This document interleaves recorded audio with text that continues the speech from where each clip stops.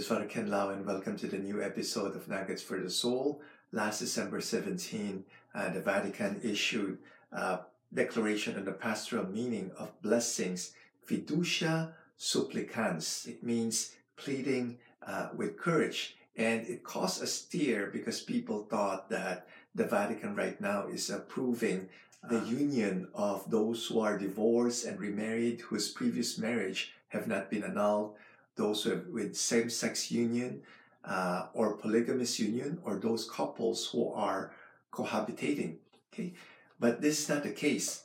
I'm reading a quote from Father Jaime Achacoso. He's a professor of canon law, and he said he is not blessing the union per se, hence the provision that the blessing should not in any way resemble the marriage rite, but the person caught up in that relationship, to give them the strength to do what is right, either to break it up, if possible, or at least to keep it chaste. So, which means not sexual, but just companionship. That's a good thing to know, that when priests would give a blessing, it's not blessing the union, it's blessing the individual.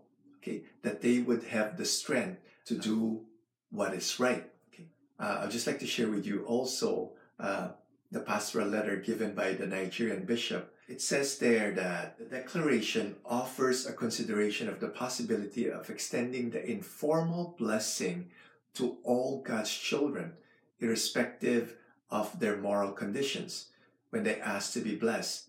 Nevertheless, the declaration insists that the blessing of persons in irregular unions, and never the union itself, can only take a non-liturgical form to avoid confusion. It should not be imparted during or in connection with a civil wedding ceremony, or with clothing, words, and signs associated with a wedding. So the declaration also reinforces the truth about God's mercy. For one to willingly ask for a blessing demonstrate one's trust in God and a desire to live according to God's commandments. Asking for God's blessing is not dependent on how good one is. Imperfection is the reason for seeking God's grace. Therefore, those in irregular unions are invited never to lose hope, but rather to ask for God's grace and mercy while remaining open to conversion. So I hope this gives clarity. And also for priests, when, let's say, a couple is asking for a blessing and they are in an irregular union, we must know what is their motive, right? If their motive is for us to bless their irregular union, then we should say no.